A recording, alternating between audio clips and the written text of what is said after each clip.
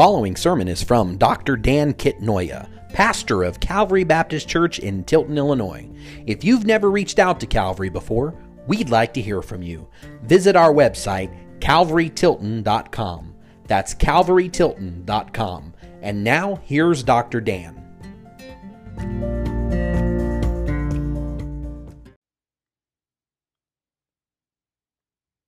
Well, I'm excited about this morning's message. And Pastor Rob found this technological thing that was able to figure out how many words I said in a 38-minute sermon. It was a lot. So that's partly because I'm excited and I talk faster when I'm excited. And so this morning I'm excited. So I'm going to try my best to slow it down and make sure I'm not going too fast. If you have your copy of the scripture, join me if you would in Revelation chapter 3. Revelation 3, verse 7. Don't worry, the words will be up on the screen, and there's Bibles underneath the pew in front of you. The other day, I was having devotion with my kids and just talking with them, and one of my youngest son, Carter, asked me a pretty astonishing question for a 7-year-old to ask. He said, why do people who believe in Jesus sometimes stop following him? Oh, man. And I scrambled to come up. I came up with the easy answer first, and it really gave me something to think about. And the first thing I said was, well, sometimes, this is the easy one. It's not fun to say, but it's the truth. Sometimes people appear to be believers in Jesus Christ for a time, but then fall away. Somebody did a study on this, and I couldn't relocate it, but it was a reputable source. And they said, on average, 40% of the people that go to church on Sunday are not, in fact, saved. They are not born again. And so to see someone fall away is not, it really shouldn't shock us, although it is sad. In fact, Jesus himself talked about this when he talked about the parable of the sowers. You may remember it. A sower goes out to sow seeds, and he is the sower. And I think when we go out and share the word of God, we're doing the same thing. But a sower went out to sow seeds, and they're throwing out the seed of the Word of God, and sometimes that seed, perfectly stated, still hits the heart, and it bounces off it like seed bouncing off of stone. It has no impact. And then there's others that the Word of God lands, but for a time everything looks good, but immediately Satan comes in and steals that word of truth from their heart and mind. I don't know how he does it exactly. Perhaps he talks them out of it. One of the things that's become cool amongst younger Christians is to deconstruct their faith. And the biblical word for that is apostasy, but usually it means talking yourself out of believing what you know to be true. So Satan does that, and there's other things leading people into, Jesus is cool, but sin is fun, so we're going to go that route. And then there's another seed that lands on a heart that doesn't. It gives root, but the roots just don't grow deep, and so for a time it bears fruit and then falls away when hardship comes. And so when you look at this, my son asked a profound question, and I bet if you've been a Christian for any length of time, you have wrestled with that question. In fact, there's a chance that you yourself have been tempted or perhaps for a time have stopped following Jesus, but he called you back to him. Just thinking about, sometimes a person comes to faith in Jesus and they start to follow him, and somebody told them that everything was going to go smoother if you follow Jesus. And I'll be honest with you, when I read the Bible, I don't see that. In fact, Jesus said, in this world you'll have troubles. And so sometimes a person becomes a believer and they're excited and they go home and they tell their spouse. And like my friend Doug heard, he had just been married for maybe a day or two, maybe 3. And his wife said, hey, if you're getting religion, I'm gone. He said, well, I'm following Jesus. I'm gone. The next day, she went out and filed for divorce papers immediately. And so opposition comes when you think you're going to follow Jesus, everything's going to go smoother, and you find that that's not always the case. Sometimes a business person, they start to live for Jesus, and it's obvious, and all of a sudden they find that opportunities start to dry up. Doors start to shut in their face. And then sometimes a person follows Jesus and they experience, failure. They lose. They experience loss. I have pastor friends who have gone out to plant churches, and I won't call them failures, but it did not go as they hoped. And so they didn't feel right. In fact, one of them, for a time, after the church that he tried to start didn't really work out, I wasn't sure that he was following Jesus at all. And I was grateful when I saw him begin to spring back to life. But failure, sometimes life just gets hard. Somebody had this idea that following Jesus would make everything go smoothly in this life, even though the Bible says otherwise. Jesus himself is otherwise. Life got hard. Jobs sometimes disappear on you. Doors shut in your face. Girlfriend breaks up with you because you are following Jesus. Friends think you're weird, so because you believe in Jesus and they don't want to answer your phone calls anymore, life gets hard. Health goes sideways, and sometimes we just feel like we're always losing when we follow Jesus. What are we as Christians to do? What are we to think when following Christ gets hard and it feels like we're always losing? I don't know if you've been paying attention to the news at all over the last, few years. We used to be tolerated and welcomed at certain points, and now not so sure. The people in the media, people in government aren't sure that our ideas as Christians are really worth considering. And so you start to feel like you're losing. And so what do Christians to do? What are we to think? Here's what I think Jesus says to us this morning. Even when we feel like we are fighting a losing battle, Jesus encourages us to stay faithful to him. That is precisely what he tells to this church that we read about in Revelation 3, verse 7. The Philadelphian church, it's in Asia Minor, not Pennsylvania. The Philadelphia church was weak and poor. They had doors slammed shut in their faces. Their neighbors and friends started to think they were weird and losers because they wouldn't go along to all the fun stuff they used to do. And now that they're following Jesus, they don't go to can I say it at a family church? The temple prostitutes, that's what they did. You think America's gotten bad morally? You should study ancient Rome. Thankfully, we pale in comparison to ancient Rome for now.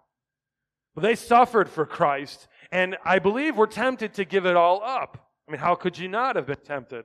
In Revelation 3, 7 through 13, Jesus gives his assessment of the church in Philadelphia. He praises them and encourages them to remain faithful. He also gives them hope by reminding them who he is.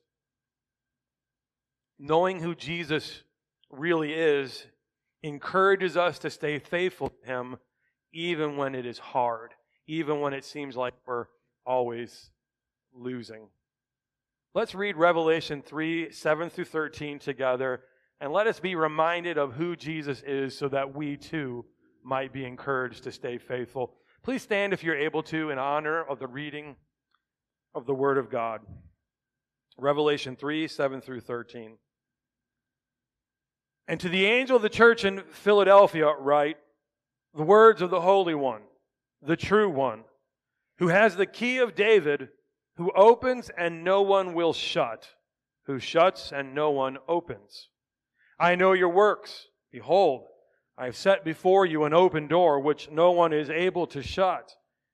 I know that you have but little power, and yet you have kept my word and have not denied my name. Behold, I will make those of the synagogue of Satan who say that they are Jews and are not, but lie. Behold, I will make them come and bow down before your feet, and they will learn that I have loved you. Because you have kept my word about patient endurance, I will keep you from the hour of trial that is coming on the whole world, to try those who dwell on the earth. I am coming soon. Hold fast what you have, so that no one may seize your crown. The one who conquers, I will make him a pillar in the temple of my God. Never shall he go out of it, and I will write on him the name of my God, and the name of the city of my God, the New Jerusalem, which comes down from my God out of heaven, and my own new name. He who has an ear, let him hear what the Spirit says to the churches. Let's pray. Father in heaven, we thank you for this word from Jesus. We pray that it would have its intended effect. that would encourage us to remain strong in our faith and continue to follow Him, to hang on. We pray for encouragement this morning as we look at you and see the exalted Jesus sitting on His throne. It's in Jesus' name we pray. Amen. You may be seated. There are people in my life whom I love and care about, who follow Jesus well, but who ceased to follow Him. Some have stated publicly that they no longer believe, and I believe them that they are trying to say they no longer believe. Others have not made such a statement, but to look at their lives, I don't see evidence that they are following Jesus in any meaningful way. Perhaps you know people like that. Perhaps there are people you love and care about who right now don't seem to be following Jesus at all. Perhaps you yourself are. So when we come across this, when we encounter this in the Christian life, what are we to do when we have friends and loved ones who know Jesus, but for whatever reason aren't following Him in any meaningful way? Do they need rebuke? I suppose there is a time and a place for that. The Bible calls for that. But here what we see in Revelations 3, 7 through 13 is Jesus encouraging struggling Christians to stay faithful to Him. He reminds them of who He is, because essentially it's this: I'm worth following. I'm worth staying with, even when it costs me. In verse 7, He reminds us that He is the sovereign Son of God who is in control. Look at verse 7 again.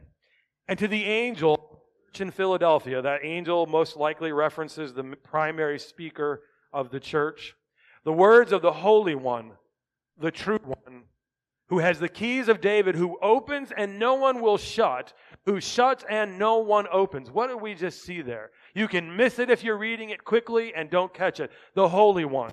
That's a word we hear a lot in church. I don't know that we fully grasp its implications, but to give you a simple explanation that will go a long way, to be holy means to be set apart unto God, to not be tainted by sin. Holiness implies being special to God, unstained by sin. As Christians who have put their faith in Jesus Christ, His death on the cross paid for our sin debts, and now we are declared to be righteous, holy. But here's the thing. I might be considered holy by God, but I'm not holy because I am holy. I am holy because Jesus is holy. And His holiness covers me the way the light of the sun covers the moon. The moon doesn't generate any light, but the sun reflects off of it. In the same way, if any Christian is actually holy, because the holiness of Christ reflects the way the sun reflects off of the moon.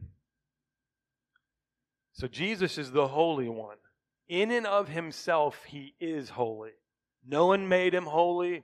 He wasn't declared to be holy. He is that. And because of that, when we are covered in sin, we can't be near Him. He's the Holy One, the true one. Listen, you could be a person that has determined on a policy of truth. You will say the truth no matter what. So help me God.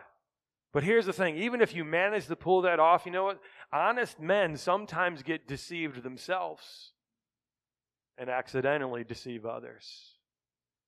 None of us is perfect. Jesus, however, is perfect. He's holy. He also has the keys of David. What does this mean? Well, it's a reference to the fact that He is the Messiah, and the promises made to David that he would always have a son who sits on the throne has come true in Jesus Christ.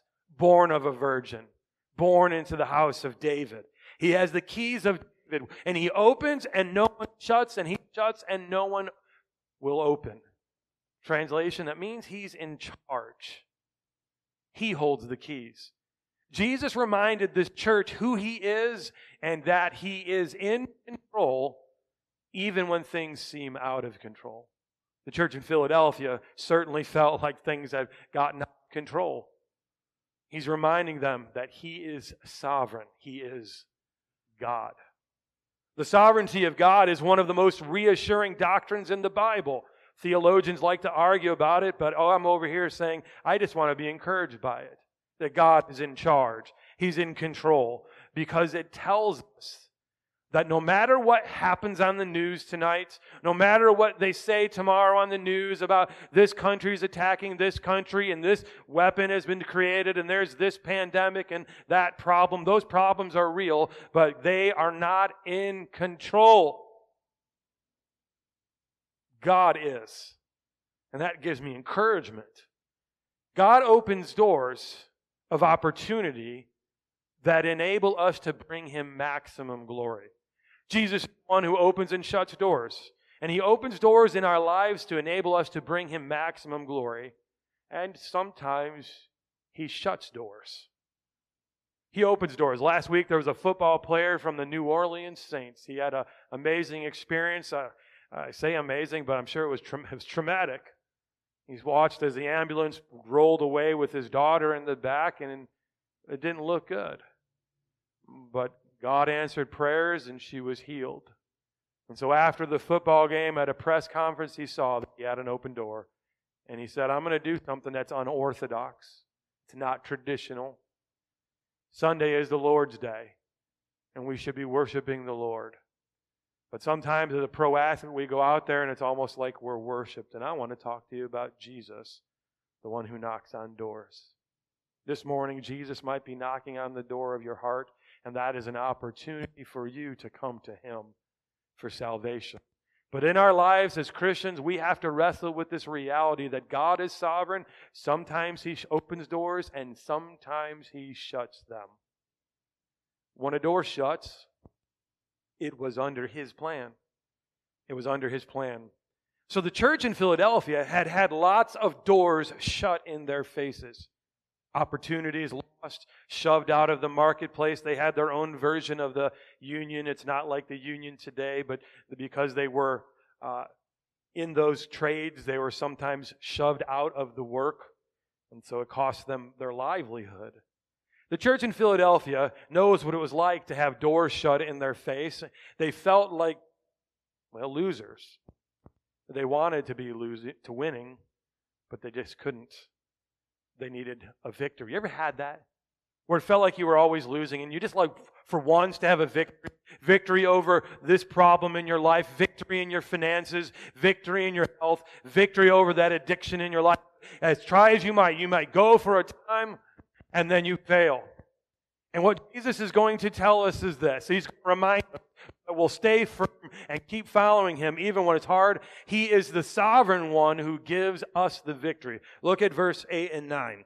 I know your works. I know that you have tried and failed, but I know that you tried. I know your works. Behold, I have set before you an open door, which no one is able to shut. Pause. That open door in the New Testament, this idea of an open door comes up frequently, and it is always has to do with opportunities to bear witness to Jesus Christ. And that church in Philadelphia, with all of the opposition, being this little teeny weeny weak poor church, continued there until after World War I. And no one actually snuffed them out. After World War I, the Christians said, let's leave Turkey and go to Greece. It's safer for us there. 1900 years there was a church there. That's an open door. Let's continue. I know that you have but little power, and you have kept my word and have not denied my name. Listen, the idea of little power. It probably meant that they were numerically small. Therefore, they meant they had no influence in the world around them. They weren't influencing politics. They weren't influencing the arts. If they had a Hollywood, their voice was silenced. That's what it meant to be weak and poor. And poor probably just meant they didn't have a lot of money. They were persecuted. But they had kept His word and had not denied His name. This idea of keeping the word, when Jesus, after He rises from the dead, He issues the Great Commission. He tells the church, go therefore make disciples of all nations, baptizing them in the name of the Father and the Son and the Holy Spirit. Teach them to observe, that means obey or keep, all that I have commanded you. It's hard for you to be a Christian, Philadelphians. Everyone's pressuring you. They're attacking you even because you won't do what they're doing. You won't go along to get along. You won't bow the knee and say, yes, sin is good. You're not doing that. And you're not denying my name. They were pressured to deny the name of Jesus. Maybe not in private, but in public. Just say that Caesar is Lord and stop talking about Jesus, and then we'll leave you alone. But they wouldn't do that. They wouldn't lie to make life easier. Some who were Jewish Christians, they were pressured. Listen, this Jesus, stop believing in that. Come back to the synagogue and leave this Jesus stuff aside. And so he's reminding them who he is. And he's praising them. He sees their efforts. He knows that they're not strong in that place. But they've been faithful. Keep being faithful. Verse 9. Behold, I will make those of the synagogue of Satan who say they are Jews and are not, but lie. Behold, I will make them come and bow down before your feet, and they will learn that I have loved you. Jesus is talking about making winners out of losers. If you've ever felt like a loser, is that an ugly word to say? I don't know. I've felt like a loser in my life. If you ever felt like you're always losing, Jesus says, look, I will make you a victor. You are more than conquerors. They didn't look like winners to anybody. But Jesus praised their works and faithfulness, and he promised to make conquerors out of them. See, victory in the Christian life does not depend on your ability. It doesn't depend on your skill, your strength, your wealth. Our victory is in Jesus alone. I will make you a conqueror. They will bow before you. In our lives, we have all kinds of opponents. There's three basic categories that they all fall under. You ready? The world, the flesh, the devil. Sometimes we want to quickly go to the devil made me do it, but I'm not sure that's the place to start. Sometimes we're our own worst enemy. If you ever tried and failed to live a righteous life, you know what I'm talking about. Sometimes we are our own worst enemy. The world, well, that's the things around us that tempt us and pressure us and entice us to sin. They had a thing, I remember about 10 years ago for Las Vegas. And they had the picture of some ladies hanging around a pool after obviously having a night on the town in Vegas. And then the girl sees the picture that a friend took, closes the phone and throws it in the pool. What happens in Vegas stays in Vegas. Come on out to Vegas, sin all week long, and we won't tell anybody about it. That's enticing. Sin, fun, you won't get caught. You get to go back to your old life and everyone still thinks you're one of the good guys or good girls. See, our world tempts us, entices us. Our friends tempt us and entice us. The moment I started to follow Jesus Christ for serious, all of a sudden my friends were like, this guy's weird now. He's got all these weird beliefs, and he's not going to the parties anymore. On the New Year's lock-in that I served in youth ministry the first time, and that didn't run me out of youth ministry, I went on New Year's to the youth lock-in as a leader with a bunch of kids I didn't know instead of going out to the bars. That was weird to them. You see, Jesus was changing me. When you start to follow Jesus, there will be opponents, friends who pressure you. The world will tempt you. The flesh will want to lead you back into sin, and sometimes we fail, but Jesus says, don't give up when you fail. Keep getting up. I will give you the victory. There is great encouragement in knowing that we are more than conquerors through Christ Jesus who loved us. Romans 8:31 through 39. Just listen. I almost left it out because I said too many verses in one sermon. But the fact is, this thing preaches itself. Romans 8:31 to 39. What shall we say to these things? This is a rhetorical question. If God is for us, who can be against us? Just think about where he has been by the time he gets to these words in Romans chapter 8. He said, all have sinned and fall short of the glory of God. Wages of sin is death. We were all facing God's wrath, but now, through faith in Jesus Christ, Romans 8:1, there is no condemnation. Romans 5:1, therefore, having been justified by faith, not works, we have peace with God.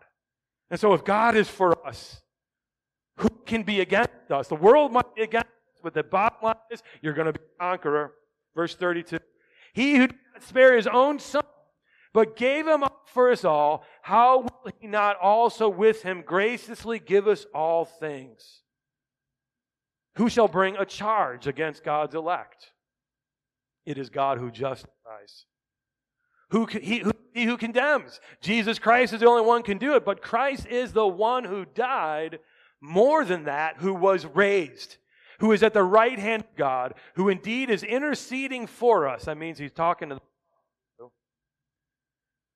Who shall separate us from the love of Christ? Shall tribulation or distress or persecution or famine or nakedness or danger or sword? As it is written, for your sake we are being killed all the day long. We are regarded as sheep to be slaughtered. No, in all of these things we are more than conquerors through him who loved us. For I am sure that neither death, nor life, nor angels, nor rulers, nor things present, nor things to come, nor powers, nor height, nor depth, nor anything else in all of creation will be able to separate us from the love of God in Christ Jesus our Lord.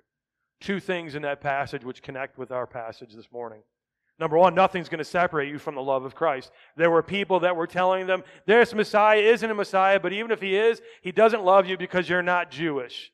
He's the Jewish Messiah. Complete misunderstanding of what the Old Testament predicted. And what he is saying is this: nothing will separate you from this love of God. And you're more than a conqueror. Not only are you more than a conqueror, you are at peace with God. And that is the reason, the ground, the basis, the foundation of this fact. We have peace with God. Therefore, Jesus goes on in verse 10 and 11 to remind us that he is the Savior who spares us from his wrath. Verse 10 and 11. Because you have kept my word about patient endurance, I will keep you from the hour of trial that is coming on the whole world to try those who dwell on the earth. I am coming soon. Hold fast what you have so that no one may seize your crown. I want you to catch this. This passage is not a pull yourself up by your spiritual bootstraps passage. This is a statement, your faith, you are weak and strong, but hang on. Keep holding on. I'm not late, I'm on time, I will come soon. So what is this that he's talking about, the hour of trial? Here's what he's talking about. First off, Jesus promises to spare believers from a thing called the Great Tribulation. I want to slice this out so you don't miss it. The Bible talks about hardship and tribulation all over the place. The tribulation you read about, there's two kinds. There's tribulation that is the wrath of man turned against the church. People do face this. In China, they have their churches bulldozed. The cross is ripped off of their buildings. And on it goes. It's been this way since the beginning of the church. That is tribulation of man. The Great Tribulation is another matter altogether. That's what shows up in chapter 6 of Revelation all the way through chapter 19. That is God himself pouring great wrath and judgment upon the dwellers of the earth. That's what Jesus is talking about there. He says, you're tempted to look like them so you can avoid their wrath. Well, guess what? If you want to be counted among their number, you are being counted among the number of people that I am going to dispense wrath and judgment upon. And that is far worse than what man can do. That's why Jesus said something along the lines of, well, don't fear the ones who all they can do is kill you and do nothing more. Fear the one who has the ability to cast you into hell. See, man's wrath sometimes is really great, but it pales in comparison to the wrath of God. Perhaps that's why a lot of churches don't want to talk about it, but it's in our Bibles. And Jesus talked about it. And he doesn't lie. He is the truth. And so he has this promise here. Because you are saved by faith, you're saved by grace through faith in Jesus Christ, you have peace with God. therefore not appointed unto wrath. 1 Thessalonians 5:9 says this, talking a lot in this book of Thessalonians about the end times. For God has not destined us for wrath, but to obtain salvation through Christ Jesus our Lord. By faith in Jesus, you have peace with God, and you are not a target for His wrath. He loves you. You stand in His grace, Romans 5, I think it's verse 5. But I want you to know, if you have not yet come to Jesus for salvation, the bullseye of His wrath is still on you. I don't take joy in telling you that, but it is the truth from God. Repent and believe in Jesus today. Jesus promises to spare His faithful, His believers, His flock from His wrath, and He will also reward us. Verse 12 through 13, Jesus reminds us that He is the Savior who promises to reward the faithful. Look at verse 12 through 13. The one who conquers, I will make him a pillar in the temple of my God. Never shall he go out of it. You might be driven away from your friends and family because of your faith in me, but you're going to stand in the temple of God, always in His presence. No one can cast you out. And I will write on him the name of my God, an honored name. People might be calling you names, this, that, the other. You're a judgmental jerk. You Christians believe this and that hateful. Listen, God says you're going to have the name of my God placed upon you.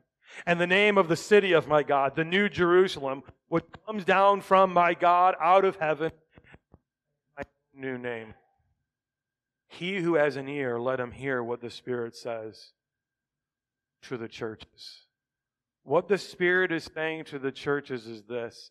At times you might feel like you're always losing, whether it's because of your own weakness, the strength of Satan, the temptation of the world.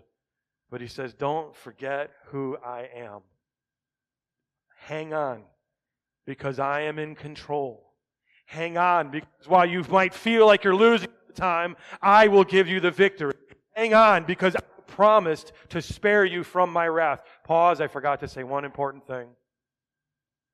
As Christians, we might have got the idea that salvation is God sparing us from Satan. Hell was not made for Satan, or for a man. It was made for Satan and the devils. Salvation is God saving us from Himself. And I remember saying this to a group of very seasoned Christians who had grown up in the church. And after I said it, she looked at me and goes, "My lands." Because that's exactly what's going on here. Jesus is telling us He is stronger than all this world around us. He's not saving you from Satan. He's saving you from His own wrath, which is far worse. And at the end of it, it is Satan too who is destroyed. Because Jesus is that strong. Jesus says, hang on. Because by salvation, by grace through faith, you've been spared from the wrath of God. And I am the one who rewards you for your faithfulness. The faithful are promised that they will be honored by God and dwell in His presence forever. No tongue can bid me hence depart. We are promised heaven. The judgment for sinners that Jesus warned about and the rewards He promised the faithful serve to encourage us to remain faithful even when times are tough. So Jesus says, stay faithful, beloved. He who has an ear, let him hear what the Spirit says to the churches. Stay faithful. For the Christian who has struggled and perhaps had victory, this rings true, doesn't it? That God gives you the victory. But maybe this morning you're struggling. I'm not sure if you are going to taste the victory. I've got news for you, not in your own strength. You say, how do you know, preacher? Because I lived that. Christ delivered me from a lot of things. And He can deliver you. But whether victory comes today, tomorrow, next year, or 10 years from now, Jesus says, hang on. I see your works. I see your effort to please me. Perhaps this morning as our praise team comes, what we see in the book of Revelation it's tough stuff. And a lot of times it's not preached because it's tough stuff. And a lot of times Christians, when we think about unbelievers, we're afraid to offend them by telling them the truth. Sometimes Christians are afraid to offend you if you're an unbeliever by telling you the truth. But here's what God's Word says. Judgment day is coming, but He has offered salvation from that judgment through His Son, Jesus Christ. He lived a sinless life. That's why the Bible said He was holy. He died on the cross in your place. Because He was sinless, His sacrifice was accepted. And He rose again the third day. The Bible calls all men everywhere to repent. All women everywhere, and children. Repent. Turn from sin. Turn to Jesus in faith. He will save you, and He will reward your faithfulness. Please stand for our song of invitation. This morning, if you'd like to receive Jesus as Lord and Savior, I invite you, make your way to the front. I'll help you call on Him. He will hear you, and He will save you.